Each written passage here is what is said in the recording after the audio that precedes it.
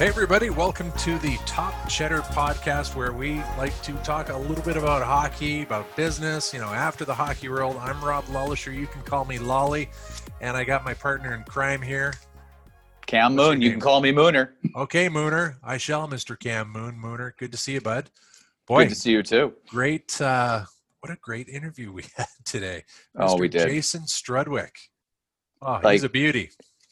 He is a beauty. I mean, he's done so well in his post-hockey career in the media and working on the radio in Edmonton. But the stories from his time in the NHL, from prior to the NHL, his journey to get there as a guy that was really a highly coveted guy. I found that really interesting. That like he made a quick come up. From midget, junior, minors, NHL, like a quick turn and. Yeah, he shared some good stuff about coming out of that winning culture in Kamloops and just how that really set the pace. So that was cool to hear. On the NHL front, there's not many out there who can say they batted 1,000% in shootouts, but today's he's one. Yeah, he's a guy. One. So that was a good story. I'm looking forward to everyone listening to that. And then on the business side too, I had no idea this even existed, and he's invested in a new hockey business that I think he was a little Babe Ruth called his shot, because they were working on this pre-pandemic, but it's all virtual. So that boy, it looks like they got some really cool opportunity with that stuff down the road. So yeah, a lot of good stuff in the Strudwick interview, and I hope you all can enjoy or join us for it. Cannot forget to thank our sponsor of the show, Twig and Berries. What do you say about that, Mooner? We love them. We love Twig and Berries. We love Twig and Berries. We should qualify that. We love the apparel. I'm not a personal Twig and Berry fan. I love one Twig and Berry set.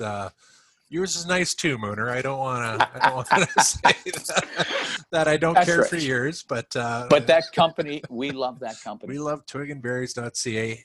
Head there, folks, and they've got everything from men's underwear. They have their own underwear line, Nutsack, which is awesome. Socks, hoodies, shirts, hats, and guess what? Use the code TOPCHEDDAR, and you'll save 15% off on your purchase. So come on, you got a great deal. They got great prices to begin with. So head to twigandberries.ca. Okay, Mooner, without further ado, let's say hello to Mr. Strudwick.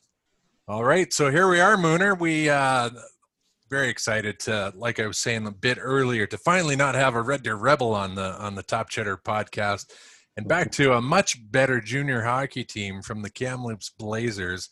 Really excited to have Jason Strudwick join us today. Struds, how you doing, buddy? I'm good. Yeah, you're talking about a winning culture, right? I think I read you. They won a Memorial Cup, didn't they? That 1 year. Yes, they did. Yeah, 2001. Okay. Yes. 2001. Yeah. So yeah. 2001. Yeah. That was probably a gift. That was like an expansion gift, even though it was like 10 years later after. That was about 10 years later. Yes, that's right. Okay. Part of the deal. It was still probably all the best Bantam picks from every other team that you guys stole in the expansion that got you one. Yeah, Mooner, how you doing, bud? Oh, doing very well.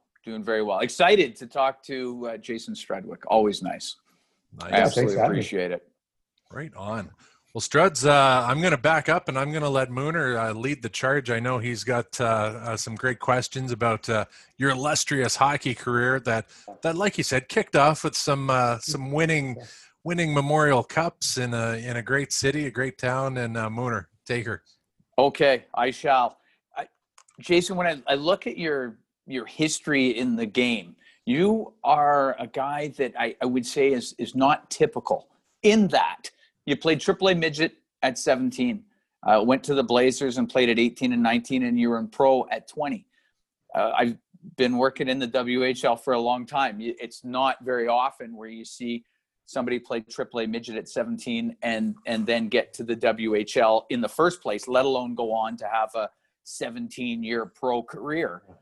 Tell me about that jump going to the Blazers as an 18-year-old. When did it kind of come into your focus that, hey, I can be a WHL player?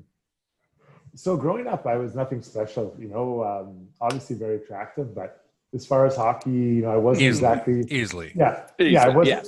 Yes. Just a minor detail I thought we should address. But I wasn't anything special. And I was my family was a very naive hockey family. My mom and dad and I and my sister.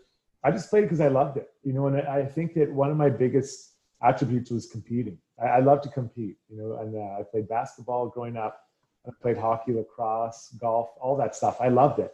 And I remember when I was about 14, I thought it'd be great if I could play for U of A Golden Bears. That was my goal. I never dreamt of playing the NHL. Like, I pretended I was in the NHL, but I never thought, man, I could do it. Now, I have two cousins, the Niedermeyers, who, you could debate they're better hockey players than me, but their dream was to play in the NHL. Like, that was, but I never, and I was cousins. I'm like, okay, good luck, guys. I never thought of it. So, I just kept playing and growing up. I enjoyed it. Through high school, I played hockey and basketball all the time. And I think that really developed a lot of athleticism. And I think it kind of got me into shape, what got me into good shape. And so when I did play hockey, I looked probably better than I actually was, especially in midget. And we were an awful team. And, the Campus Blazers just saw me play. And they're like, we want you. And my dad, I remember, he didn't tell me at that time. And he said, no, Jason wants to go to university, which I did. And then about 2 weeks later, they came back again and like, no, we really want to talk to Jason. And my dad's like, oh, I guess so. So my dad tells me, and I'm like, what? Like, are you kidding me? I had no idea. So we sit down and we ended up going down to visit them. And I went down there for a weekend. I'm like, yeah, this is what I want to do. And, I wasn't even thinking about the NHL. I thought it'd be great. I had 3 years of eligibility left, and they're going to give me 4 years of university tuition and board and room if I made it. That for the 3 years. So I'm like, this is great. I'll get to go to school and I'll get my dream of playing for the Golden Bears. So I roll into Kamloops, kind of tall and skinny, really no expectations. And Don Hayes, our coach, and I did okay, I'd say, before Christmas. I was in and out of the lineup a bit, and then I'll never forget it. Before Christmas, he brings me in. It's him and Bob Brown and Don Hay, and myself, I should say. And we're sitting there, and he's like, Struddy, how's it going? I'm like, good, whatever. And he's like, you know what, I would suggest that you have to play a little different than you did in major or in midget. Like, what? He's like, you have to be mean. I'm like, okay, I can be mean. It's like, yeah, you might have to fight sometimes. I'm like, okay. And, I kind of knew that, but, you kind of kid yourself a little bit thinking about who you are. So after Christmas, I decided, okay, I'm going to be a prick out there and I'm going to be big and mean. And it was funny. I really didn't have to fight anymore, which is weird. I was already fighting a little bit, and then I was a little bit more prickish, and actually probably gave me more room. And after that, my junior career just took off. I was partnered with a guy named Aaron Keller, and we became the second pairing. And our team took off. I took off. Didn't hurt that we had Shane Doan and Joe McGinley, these guys, but we just exploded and won the Memorial Cup. And then I got drafted. So I went from being on arguably the worst midget team in the history of hockey in Edmonton at the end of, let's say, March, April, to being drafted like 14 months later and winning the Memorial Cup. So to say that my life changed a lot was a huge understatement. And I think, to answer your Cam, that was the first time I actually thought I could play in the NHL was when I got drafted. Oh, that's cool. That's cool. I know you guys had a great WHL final where you won in 7 against Saskatoon that first year you were there. What do you remember from that series? I remember it was tight, and they were a good team. Then we got to the last game. It was in Edmonton or in Kamloops, and I want to say we won like 7-8-1. And I'll never forget it. We were up by 8-1 or 9, or whatever the score was. It was really one-sided. We just played really well, and they had an off night. But guys were still blocking shots at 8-1. I remember I gave a bad pass and I dove in front of the guy to block a shot, and I didn't even think anything of it. I came back to the bench, and our defenseman coach, Ed Dempsey, said, "Great block." And I was looked at the clock. We were winning like by 7 or 8. I'm like, why are we blocking shots? But that was the culture that they created. Yeah. And for me, selfishly, and all the guys that went through that program, we had a ton of professional success. But it's because of those details, and the details they put into us, like. It sounds simple, but stop in front of the net, get in the shooting lanes, tape-to-tape passes, make every shot count. All those things that just, you think that coaches should work on, but we don't spend enough time on that.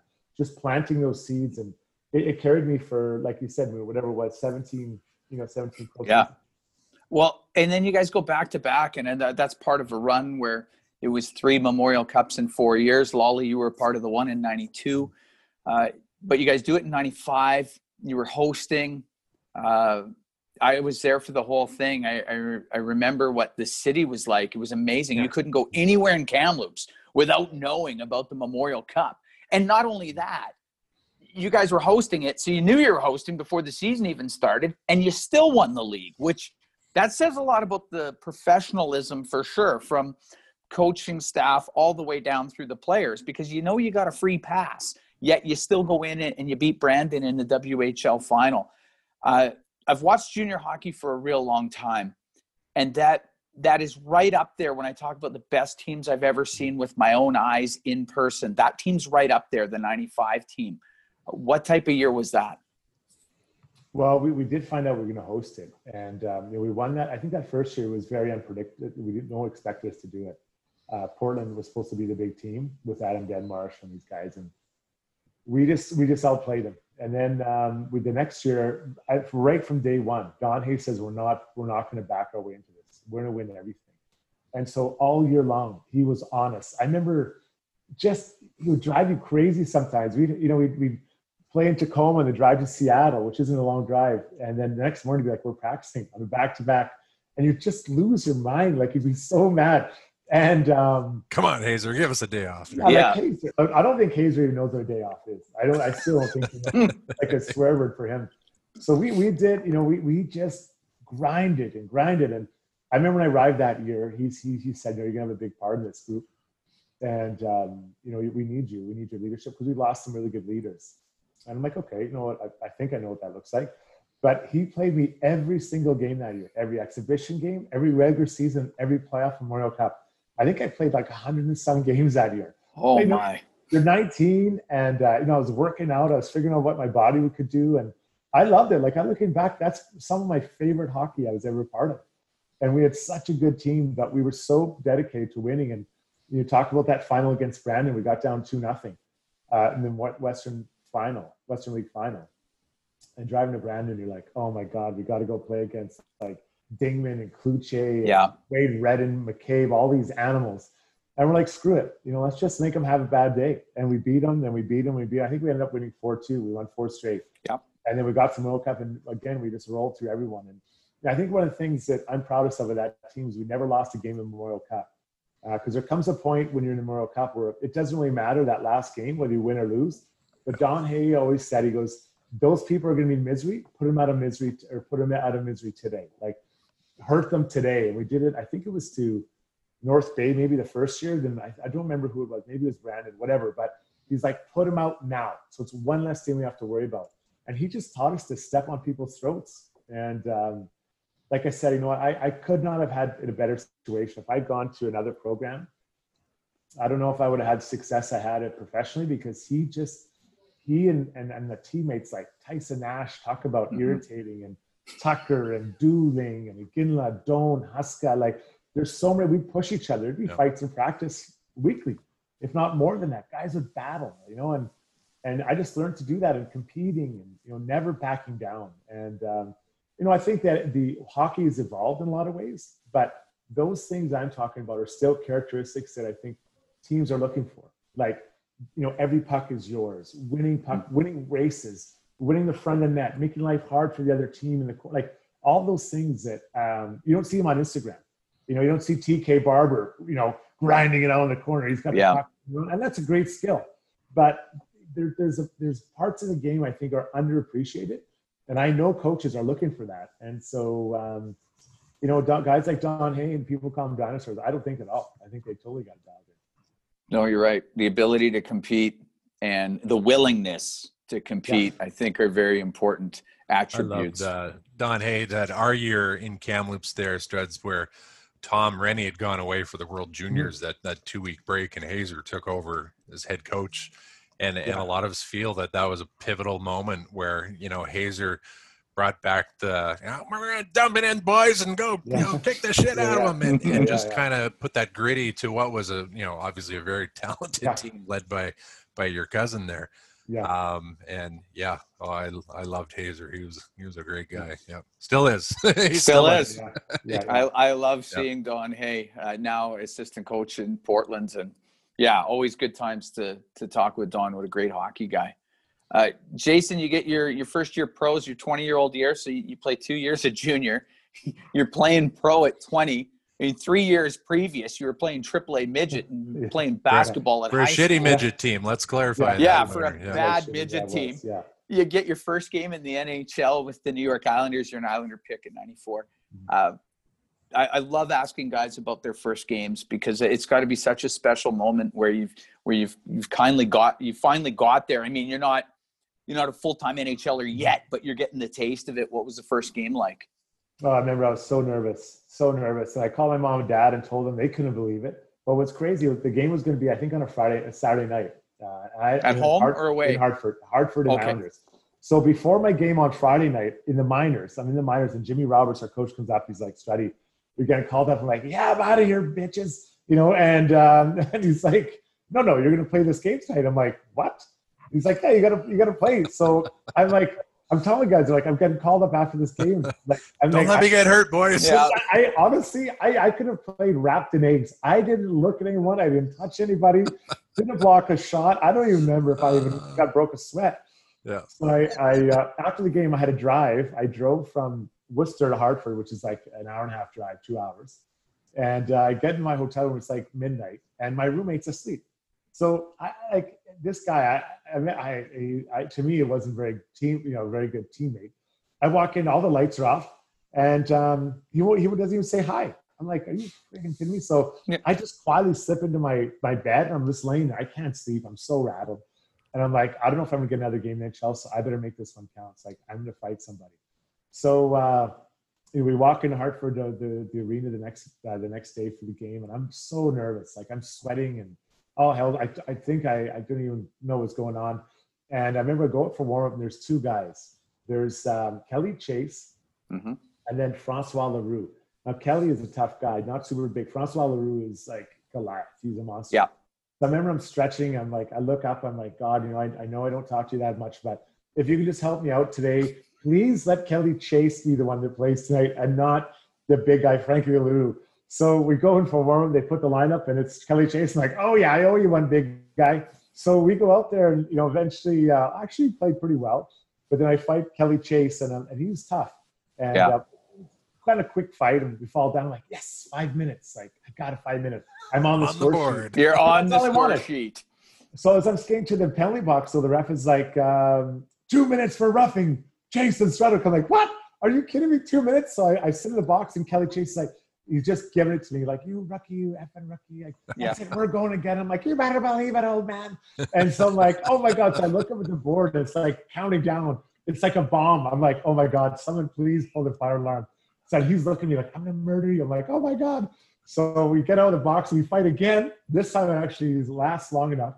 Then I go back in the box again. And he's like, "Good job, rookie. Good job. Good luck." I'm like, "Thanks, man."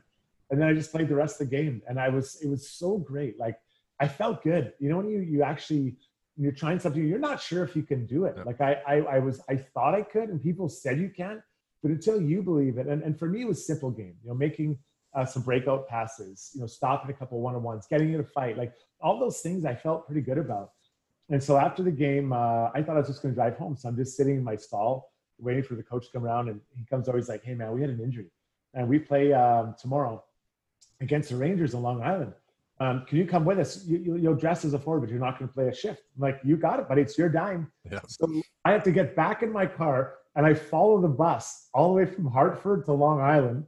That night, I'm driving. It's like whatever time I get there. Yeah.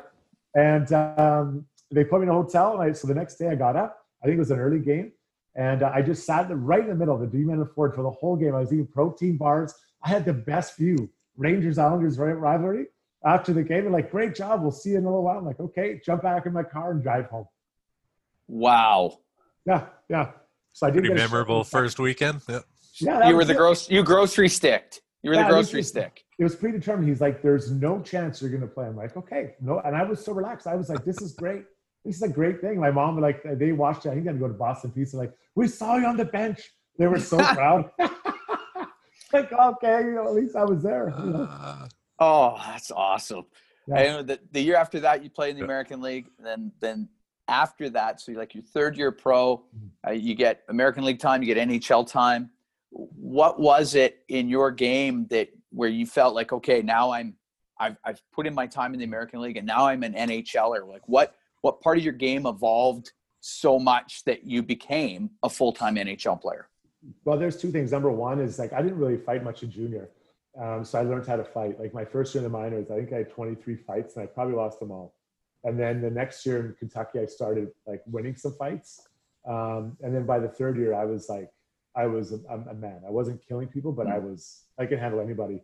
But the bigger part of it was the skill part. And we had this guy named Vasily Tikhonov, Viktor Tikhonov's son.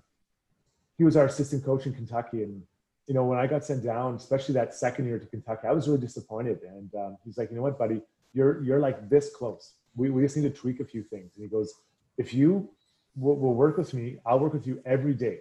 So yeah, I'll tell you what it's going to be. So like the day before we talk about, okay, I'll be on the next 20 minutes early or we'll do whatever. And he and I'd work before and after practice for like 15-minute bursts on puck handling, like scoring, although it didn't really help, but passing, like all that kind of stuff, little details. And we did it all the time. So when I got called up at Christmas, my third year, I was ready. Like I was in my own way dominating the American Hockey League. You know, like I could feel it. You just start feeling it. And the time with Vasily and learning how to fight and getting more space, all that kind of stuff. And it was huge. I mean, people think they come out of junior and you know what's up. You don't. You know, if you're a first rounder, you might know. But after that, it's not that much difference between a third rounder and a second rounder or a fifth rounder and a third rounder. I mean, the difference is opportunity, obviously, but you know, what have you put in? You know, like I think I went to junior, I was 208 pounds. Then my third year pro, I was 220 pounds of like man. I was a man, you know, not a little boy anymore. And I even became stronger as I went on along, you know, and it's not easy. You have to put a lot of time in, and it's not a weekend gig. It's not when it's convenient. And I was lucky, like Vasily Tikhonov, unfortunately he passed away a few years ago, but you know, outside of Don, my parents, Don Hay, he to me was probably the third most important figure in my life, hockey-wise. Struds, do you think, were you lucky to get that extra help, or do you think it was something that, you know what, is there for everyone? Just not everyone took it. Yeah, and that's what I think. Like when I see players today with the opportunities that are presented, not just in the NHL, in the AHL and in junior. I mean, when you can speak to it, but I mean, there's skills coaches everywhere. Like if your issue is skill, I don't think there's really any limitations towards what you can do. It's just a desire to want to do it. You know, Vasily, you know, he, after that first year working together, he's like, you know what you do? You need to stick handle a golf ball. I'm like, okay. He didn't tell me how much. So I went home and I stick handled a golf ball for 10 to 15 minutes every day from the time my season ended till I got to back to the camp the next year. So you do the math on like 3-4 months times 15 times, like it adds up. That's a ton of time. And it's just wanting to do it. And I'm you know, I'm not saying I'm a harder worker than anyone else, but I think I'm way more stubborn. And I'm like, you know what, I'll do it. I'll do the time to put the time that's necessary. And I think that you start seeing separation, you know, on people that are willing to put the time in. You know, if you're not conditioned as an athlete, that's not that hard to figure out. You know, you skip the McDonald's and go for a run. Like you don't have to be a genius. Then you get to junior or even below that. There's people that are willing to help you. You tweet. There's more Instagram accounts with people putting pictures of being in shape. Just do what they do. You know, like but back then, you know, I was lucky I had Rob and Scott Niedermeyer. They would tell me what to do. They would just tell me to run and we do all that stuff. But you know, they weren't personal trainers, and now they're actually quite chubby. So obviously, I mean, you know, I learned better than they did. But you gotta just, you know, as a player, and I don't sympathize with players that kind of hit a wall and they don't push through with their effort.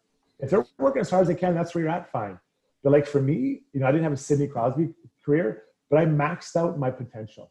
And you know, so that's when people say, well, you only scored 13 goals in the NHL. I'm like, well, it could have been 0. So, you know, you max out what your ability is and then you go from there. Well, the effort's the one thing that you control.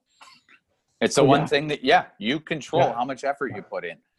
Yeah. And when you put the effort in, I think coaches see that, you know, and even now I coach my kids and I look around and, you know, I gravitate towards the kids that try their best. You know, the kids that aren't really paying attention, I still give them a little time, but it's more like a drive-by. Whereas with the kids that are giving their best effort, I'm like, you know what, I can see, and you might not be the best, but eventually you're going to catch up to the other kids because you're putting so much focus and time into it. You really settled into an NHL career with the Vancouver Canucks. Spent 4 seasons, four and change, 4.5 seasons there. What was your time like in Vancouver? Well, you know, Mike Keenan was our start, so it was a little chaotic for everyone. But again, I was naive. I was just happy to be in the NHL, doing my job. I didn't look at what other guys were doing or getting paid, or I didn't care about that. I just wanted to play in the NHL and compete. And then Mark Crawford came in, and you know, at the time, I wouldn't say that I really enjoyed him, but looking back, he, you know, after those other guys I mentioned, he had a huge impact because he clearly understand the type of player I need to be and how to be intense all the time and on players and physical and nasty. And I you know, it turned out I loved it. I look back, like, I loved the way I played, and he recognized that along with Don Hay.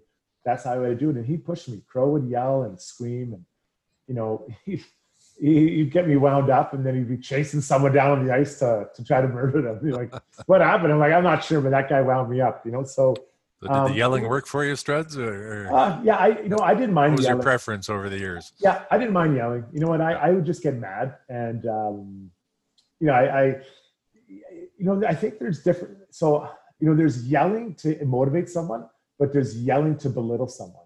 And I think there's two different ways. And I recognize that probably neither are acceptable today, but I liked when people challenged me. Like, I remember a case where I was sitting on the bench in Vancouver, and Mark Crawford comes by, and he's like, man, that Jeff Odgers is a really powerful man. And like, I had an ego. I thought I was big and strong. I'm like, no, what did that guy say?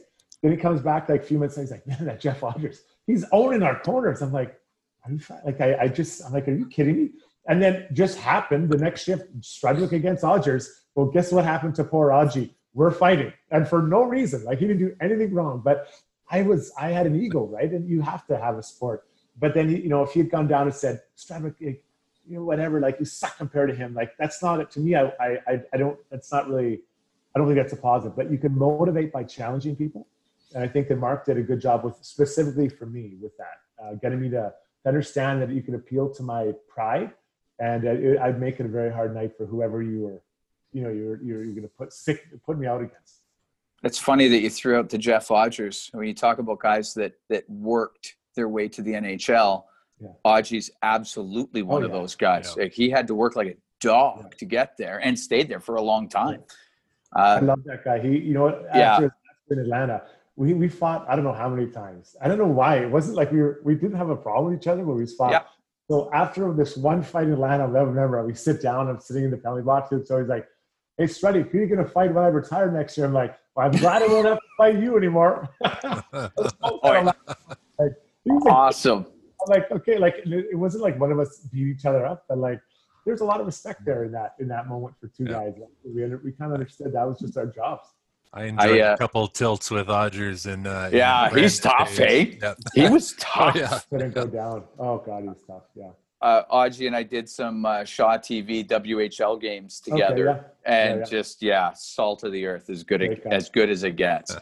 Struddy, you have an NHL shootout goal to your resume. I need to know the details on this, because I mean, this is where that golf ball training. Nobody's going to confuse you with like a prolific goal scorer at almost every level. Tell me about the shootout goal. Like, how did this all happen? So this is after lockout of 405, and so they changed the rules to include a shootout. So, you know, I was with the Rangers, and we had like Yager and Nylander. We had good players, and Henrik Lundqvist was our goalie. So, you know, we'd been in a couple of these already. So I figured out pretty quickly that old Uncle Struddy wasn't getting attacked. You know, in the overtime, 4-on-4, Perry Perrin, I don't know why, like, he'd always put me in for the third shift. So there's usually like 4 or 5 shifts in overtime, and I'd go for the third one. And so after that third one, I'd literally go down and loosen up my skates, because I knew I wasn't getting back up there. There was no way. And so I got my third shift against Washington in overtime. And then I loosen up the skates, and we go into the shootout. So it's Olaf Kolzig for Washington, Henrik Lundqvist for us. So good goaltenders, right? Yeah. So we send out our best guys, you know, I forget whoever, Yager, let's say Nylander and Straka. And they send out like Ovechkin, some really good players. So, and I think one group we scored or whatever, but we were tied, no problem. You know, so you keep going, now 4, now 5, now 6. But what happens is the goalies are still good. They're not putting in progressively worse goalies, but the shooters are progressively getting shittier. So the odds of a goal, the math doesn't add up. Yeah. So charts are going the opposite Yeah. way. That's exactly, it's a big problem. So we get up to 7, 8, 9. I think someone scored around 8 or 9. And around 8, I'm like, holy shit, like some of these guys are putting out here are pretty brutal. And I'm sitting there, I'm like, oh my God, like this is crazy. Someone please score. It gets to 10, 11. Like now, I don't even care who scores. Like I just want this thing to end because I know that the guys are putting out aren't that much far from me. So it gets to 12, and our trainer Jim Ramley's always like, "You better do your skates up." I'm like, "Oh my God, like this is crazy." So I do. Even the trainer knows. Like put my. Oh, he knew because I used to walk off. It's a big joke, right? So now I do my skates up, and I can't remember. It's like 13 or 14, and the players are shit that are going out there. So I think they sent out Brian Muir. He scores on Henry Lundqvist. Actually, a pretty nice goal. So now it's me, this guy Merrick Malik, who'd end up scoring the winner. Darius Kasparaitis, who literally had like oven mitts, I think, underneath his hockey gloves. He was awful. This guy Fedor Tun, who had broken his finger. It was at a really bad angle. And the backup goalie. So the four of us are sitting there. I'm just like, oh my God. So Tom Rain's our coach, and he's to our right. I'm just sitting there, and it's like you're in school. Like I'm just gonna not even look at him. And all of a sudden, I hear Strutty, you're up. And I'm like, I'm gonna pretend I didn't even hear him. So all of a sudden, he's like, Strutty. And I look over, and he goes like this. Like I'm like, big shrug. Are you kidding me? Yeah. So I jump over the bench, and I'm trying to do like the young blood. I'm twirling my stick. I have no idea what I'm doing. The fans are going like, they're all excited, right? But we need a goal. And I'm like, oh, I'm gonna be the loser, doesn't score. So you know, I'm thinking I'm gonna shoot over his Kolzig's shoulder because I like shooting shelf in practice. Let's get it clear. And I mean, cheddar, baby. He's 10 feet. He's 10 feet tall. I can't get it over. So I wheel down there. I'm so nervous. And as I'm skating down and look over, my teammates are already walking down the hall. They know this. Oh yeah, it's over. There's no way we're gonna score. So I go and I shoot, and you know, you can call it fanning, right? But I put it underneath his arm instead of over, and I score. And I'm like, I don't think I was even happy. I was just relieved that I wasn't the loser that didn't score the world's longest shootout so far at that point, right? Yeah. So I come down, I come flying, I'm high-fiving, I'm just jacked. And then Merrick Malik goes and does the one between his legs and scores. But it's a great memory. Like I don't have a lot of individual memories. And this one is kind of a team because I kept it going. But I was just so, and I remember I called my parents and I said, hey, you know, they weren't even home. Like, you better watch this game. And they're like, they called me the next day, like, we didn't even know what you were talking about. We were watching the whole game and nothing. Then we got to the show, like, well, what did we miss? He's never in the shootout. And so even my parents are chirping me about it. That is awesome. Hey, you got a shootout. You got a shootout goal. Like that's quite a feather in your cap. It was pretty fun. When I got a little older, especially with Pat Quinn, we used to be, we'd have a shootout. I'd be like, I guess we don't want to win tonight. I would, like when it was time for a shootout. Yeah. And like we had some pretty good danglers, but he would even look at me like, guess we don't want to win, hey Pat? We don't want to win tonight? Like just to chirp him. And he's like, sit down. You're shit. Like, okay, you're probably not wrong. But you are 1 for 1. 1 for 1. 1 for 1. Okay, I was going to ask that. So no other shots the whole career. It's in my business. It's on my business card. I like that. I like that on there. Like going to Tombstone, Strutty. Yeah, you should throw that on there. You lived a great life, 1 for 1. There we go. 1 for 1. You signed with the Oilers. You played 3 years in your hometown of Edmonton. What was that like coming back to play for the Oilers? Well, coming back as an older person is really good. You know, as a rookie, I think would have been detrimental to my career. You know, there's a lot of distractions when you're at home. You know, between, you know, family and friends and people pointing in this direction. And when I came back, I think I was 30, I knew exactly what I was like as a player. Yeah. And I knew what I wanted to help people out with. And I really involved my family and my friends in like being in the NHL. They could come to practice anytime, all that stuff. But as a young person, I think it'd be tough. And I would not want it for my son to be drafted by the Oilers. Not because it's organization, just the hometown. Now, right. I was living somewhere else, no problem. You know, then it was great. You know, we didn't have the most success, especially the last couple of years, but like on a professional level to kind of open doors when I was done playing. You know, I was still the same person before I played for the Oilers, but all of a sudden now I played for the Oilers and people recognized me walking down the street. You know, like it was I used to go to the bars, not many when I was younger, and in White Ave when I was 24 and 25, playing for the Canucks, and don't even recognize me. Now I'd go into a 7-Eleven to buy a Slurpee at 7, after a game, and people are like, "Oh my God, it's Jason Strudwick." I'm like, "I've been here the whole time. Like, what's changed?" Mr. 1-and-1. Yeah, one for one. Well, I'd give my business card, right? Like, call me. Yeah, good call. But yeah, so it was different. It was like, that was the great part, and being home and sharing with my mom and dad. I got them season tickets, and they went to all the games, and my sister and her young family. Like, I love every single minute of it. I love being in Edmonton and being there. When you were a kid, did you get some games at Rexall? Yeah, we did. Yeah, we did. We go, people give us tickets and stuff. But like I said, like, growing up, it wasn't, I wasn't like, I love playing hockey, but it wasn't like my, you hear people, all he did was think about and dream. And I didn't really think about it. Like, I wanted to be an accountant. I wanted to go to U of A and be an accountant. And that was my dream. Things played out a little differently, but I think that I'm an anomaly in that way, because now, you see the draft and this guy plays hockey 72 hours a day. It's like, oh, okay, well, I get it. But, I just is a little different. And I had a different skill set that translated to what they needed then than maybe what's needed now. What do you think about that, Struds? You talk about, growing up and, your kids today, the kids you're coaching, 72 hours a week playing hockey. Yeah. In your mind, what's that perfect balance? What should it be? Well, I mean, it's a much more skilled game, and I think you have to put time in to build the skill. Like, it's actually embarrassing. Some of the things I try to show the kids, I can barely do. So I think I top out, like, after 10-year-old, I shouldn't be coaching kids anymore because I can't do the skills. But I think there's got to be some balance. I think there's got to be, and not even balance just like from playing one sport to another, but balance in that hockey, there's got to be some just good times. So we have a little rink in my backyard. Perfect. And the kids go up there and they just wheel around and play. You got rink boards? You got sponsors? What? No. Well, I'm looking for one if you guys are interested. Okay, under consideration. Yeah. It's a homebrew. It's just a homebrew. It's like I have like 2x10s and stuff. And perfect. Like, and they go up there. There's sometimes they'll be like, "Hey, Dad, can you come out and we work this?" No problem.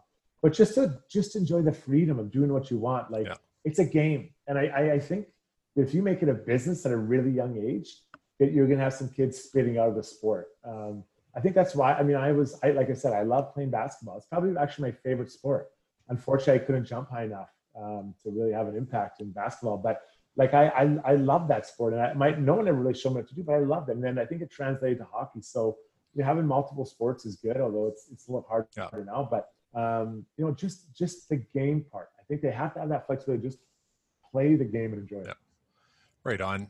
So your last few years, Struds, would you say that you started putting the game plan in place to start to transition into after hockey life, on the business side? You've enjoyed a great career in media, and your wife has a retail store, and you're involved with all kinds of things. Tell us a bit about when you started thinking about that and what that transition looked like.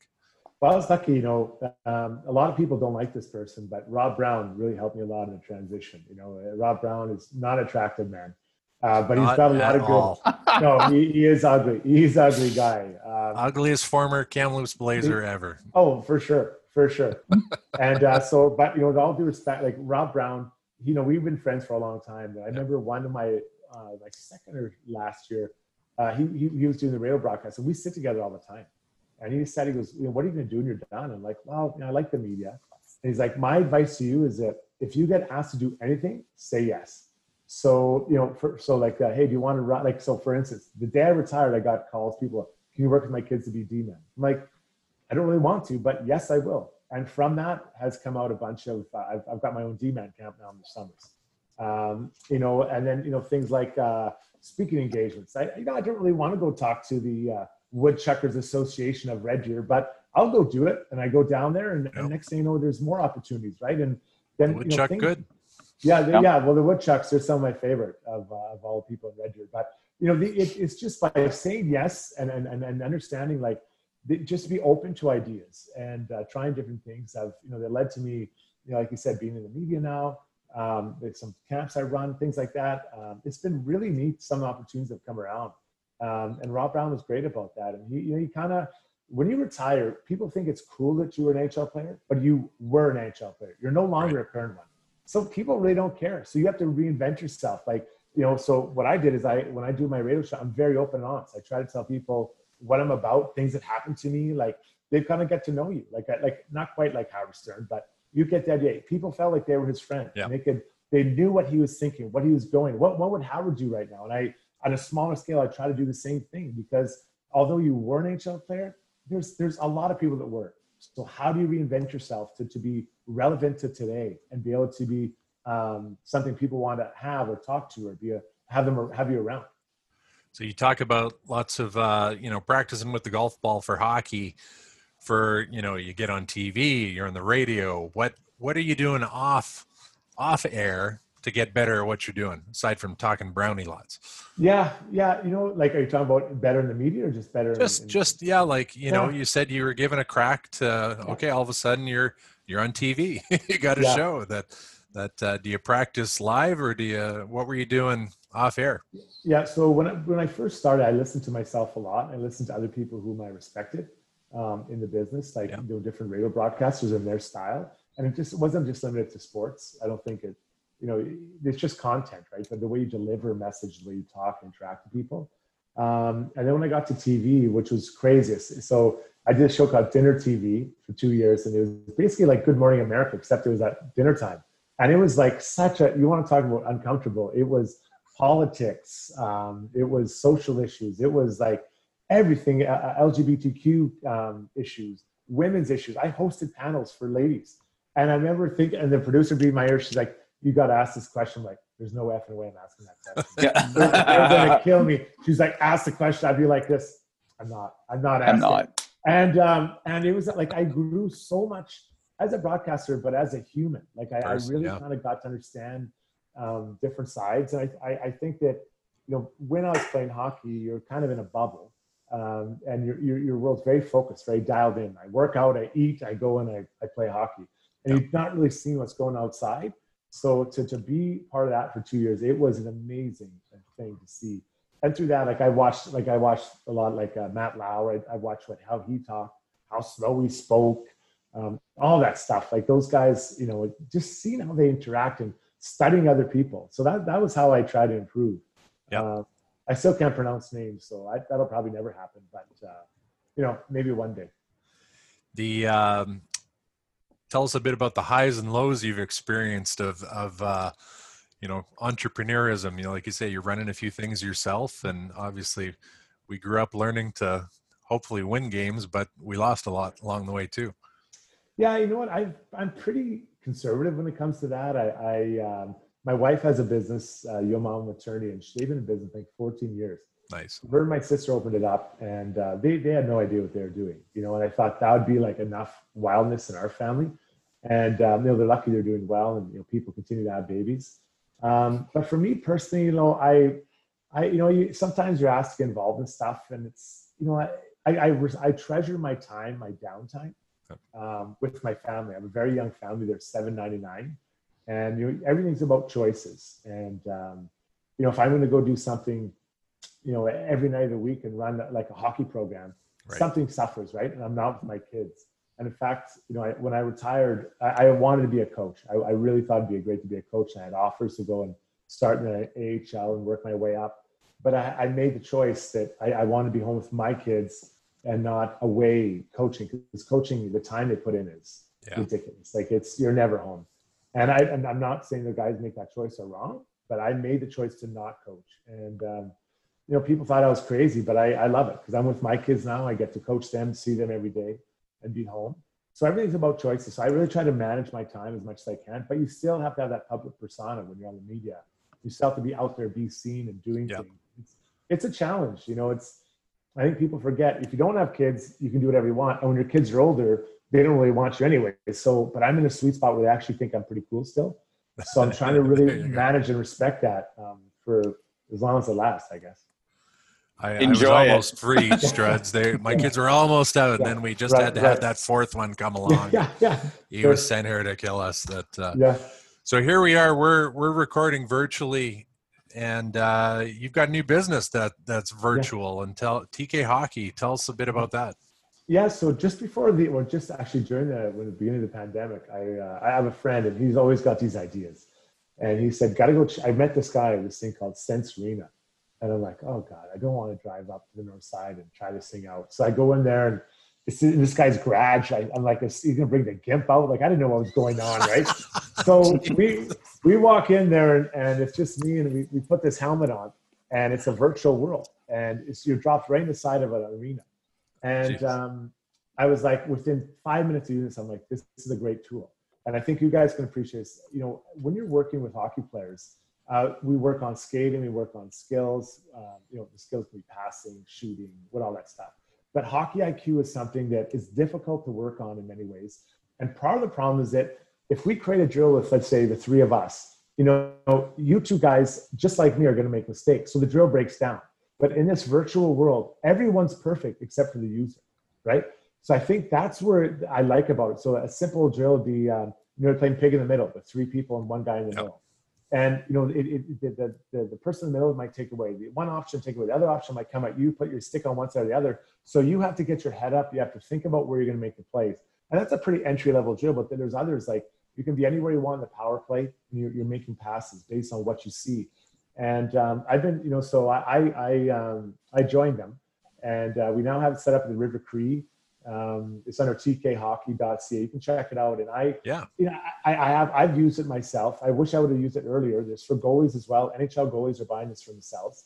My sons are both doing. I've seen a change in them. So they're like my case study, and I've seen improvement in them and the way they've kind of.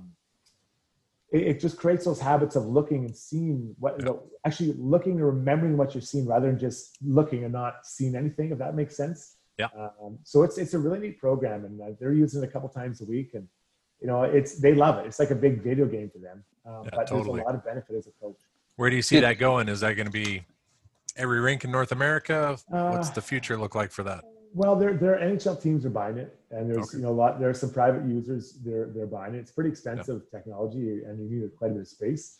But like for me, what I hope is that you know I'm gonna get my son's team on this year, and just see that improvement, because it's habits of you have to call for the puck, you have to get your head up and look around and see who's available for an option and recognizing things like that. So I don't know. I mean, I could see, you know, actually starting in Czech, and there's a lot of people in Czech that are using it there. And it's now coming to North America, becoming more mainstream. But I don't think it replaces skills. But what is it? It helps to provide a different way of coaching, and you get a lot of tool. Yeah. You do it, augments it. So you go in for a 30-minute session. You might have to make, you know, 100 decisions or 80 decisions. In a practice, a player might make maybe 10 decisions. You know, like so you're getting so many more decisions being made. I think the more times you can see a situation, you'll recognize it more clearly in the game, and be able to make the right play with the skills you work on in practice. Mooner, you were going to ask something then? Well, yeah, you're North Side guy. I grew up in the North Side, so I can understand your apprehension of going there and the whole GIMP thing. So I know. What did Jerry call it? The North End Mafia? North Side Mafia. That's right. We had Jerry Johansson on. That's all the Maple Leaf Athletic Club guys are all the North Side Mafia, of which I'm a proud member. Now, did this guy create the technology? Yeah. Wow. So that's quite something. Yes, I talked to the creator. He's a Czech guy. So I like I said, after I went in there thinking this is a joke. Like I'm not going to do it. And so the guy that he's a Czech guy, and we had a conference call with him and my partner and him. And I talked to him for probably 30 minutes. I'm like, where'd this come from? He's like, well, you know, my son, I saw my son, you know, in Czech, they were doing all the normal stuff, power skating, skill sessions, all that. He goes, I didn't see it translating to real-time results in games. You know, he was able to do all the stuff in practice, skate around pylons and stuff, but it wasn't translating. So this guy is I can call him, he's a self-proclaimed computer nerd. So he's like, I'm gonna try to create something that we can do virtually. So he started this up, and there's about 90 drills now on the program. But you don't move. You basically, you're in a 20 by 20 area, but you really don't move. You might move, you know, laterally 3 feet or something. But the idea is that, you know, it trains your memory as well. So a drill might be, you know, you're standing outside the blue line, and there's the figures look like pawns from chess. So they're all moving around like crazy. Then all of a sudden, for a split second, 3 of them turn red. Then they keep moving again. then you have a puck and you have to pass to the 3 red ones that you remember. Oh, okay. And then if you get it right, it's good. If not, then it goes again. Yeah. So that's just one example. And so you're training the brain to remember and to think. So I don't just think that it benefits the hockey player. I think it benefits the scholar, or that, like in school. Yeah. You're more focused. And so what they do is you go in, you can try it out, then you go for they'll test you out. You have a testing protocol. And then they'll spit out, say, these are, Lawley's strengths, these are his weaknesses. And they send out a unique training protocol just for him. And then you got to go through, and you go through all these modules. And that takes about another 8 sessions. And then you're done. And then you do another, they test you again. Yeah. And then you set up another thing. So you hope over time it's changed. And still, even when I saw that, I'm like, okay, how can this really be? So I know a guy in Massachusetts that has one. And he's had it for just over a year. And he's like, Strutty, honestly, he doesn't have any kids, but he works with kids. He's like, the kids that are going regularly, I've seen such a change because they're now seeing the plays.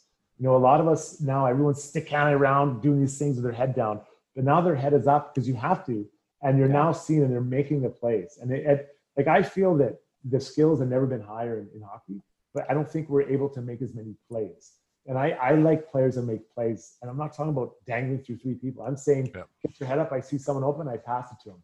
Then I move to an open space. So I think my hope is going to be, this is going to help people, see reads and be able to make those plays off the reads they see. And I think there's a huge benefit for it.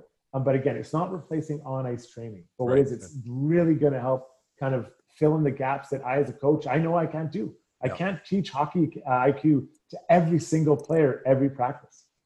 Well, that level of reps that you can get in with a machine like that. And well, maybe for you radio guys, there'll be the play-by-play module that you can just pop that on and call a game from the comfort of your couch. Exactly. Yeah. So Life on Radio is good for you. You're on. I was wondering, why is it not the Jason Strudwick show? It stays to the Jason Gregor show. What's got to happen to change that? Yeah, you're not the first person to say that. I think my mom and I are the 2 people that think it should be changed. But no, you know what? Gregor is, you talk about one of those guys that's a true professional. Like, he started out with not nothing, but with really no rep. And now he's built himself up to have he has his own show. And I've learned a lot from him. He challenges me all the time on things I say. And he's really into the numbers, so if I say something, he'll challenge the numbers. And he's really interesting. Like, I really enjoy our relationship. I think our show continues to grow. It'd be nice if we had hockey when we knew it was going to start. It would make our life a little easier, not just for NHL, but I'm talking right through down to AJHL or whatever. So let's hope that catches on. But I love it. I love what I do.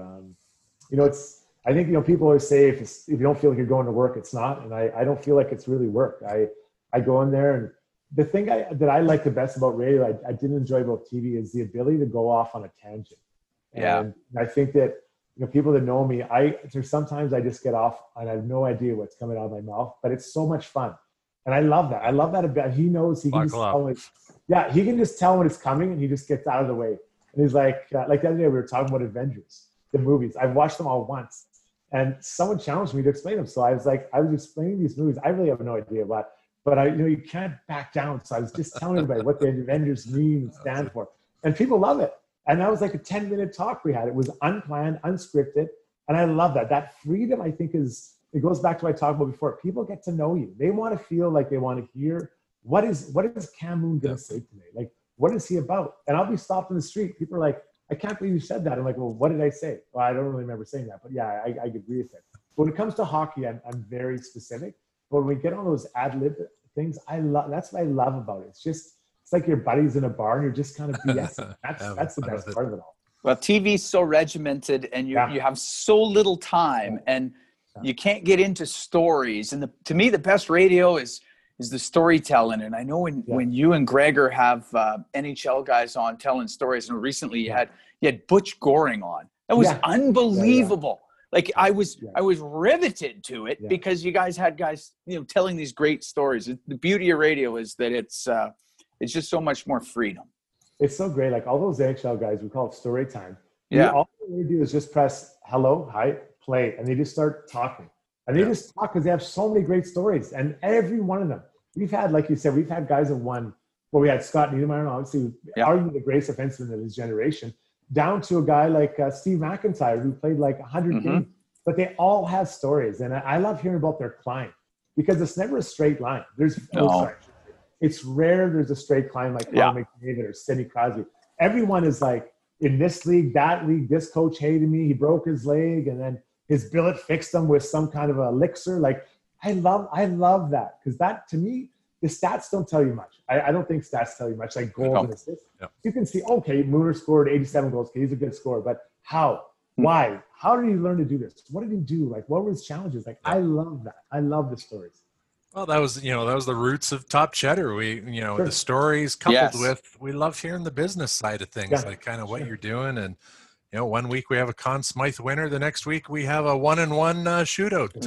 Okay. 1 for 1. Like, it's a roller coaster ride of guests. Yeah. About to really promote this one. Jason Strudwick, thank you so much for joining us on Top Cheddar. And folks, big thanks to our sponsor, twigandberries.ca, all the men's apparel that you need. Struds, I'm sure you could enjoy a pair of underwear too that they put out there. They got some quality stuff. Be sure to check that out. If you haven't yet, be sure to subscribe to the show. We're available on all the platforms, your Spotify, Google. Where else are we, Mooner? A couple spots. Apple, all those places. Places. Head to topcheddar.ca. All kinds of great. Geez, we've had just some. You talk about story time there, Struds. The hour we get to spend together each week listening to these great stories, and thank you for being part of that. Really enjoyed having you on this week with us. Anytime, guys. Thanks, Struds. Take care, everyone.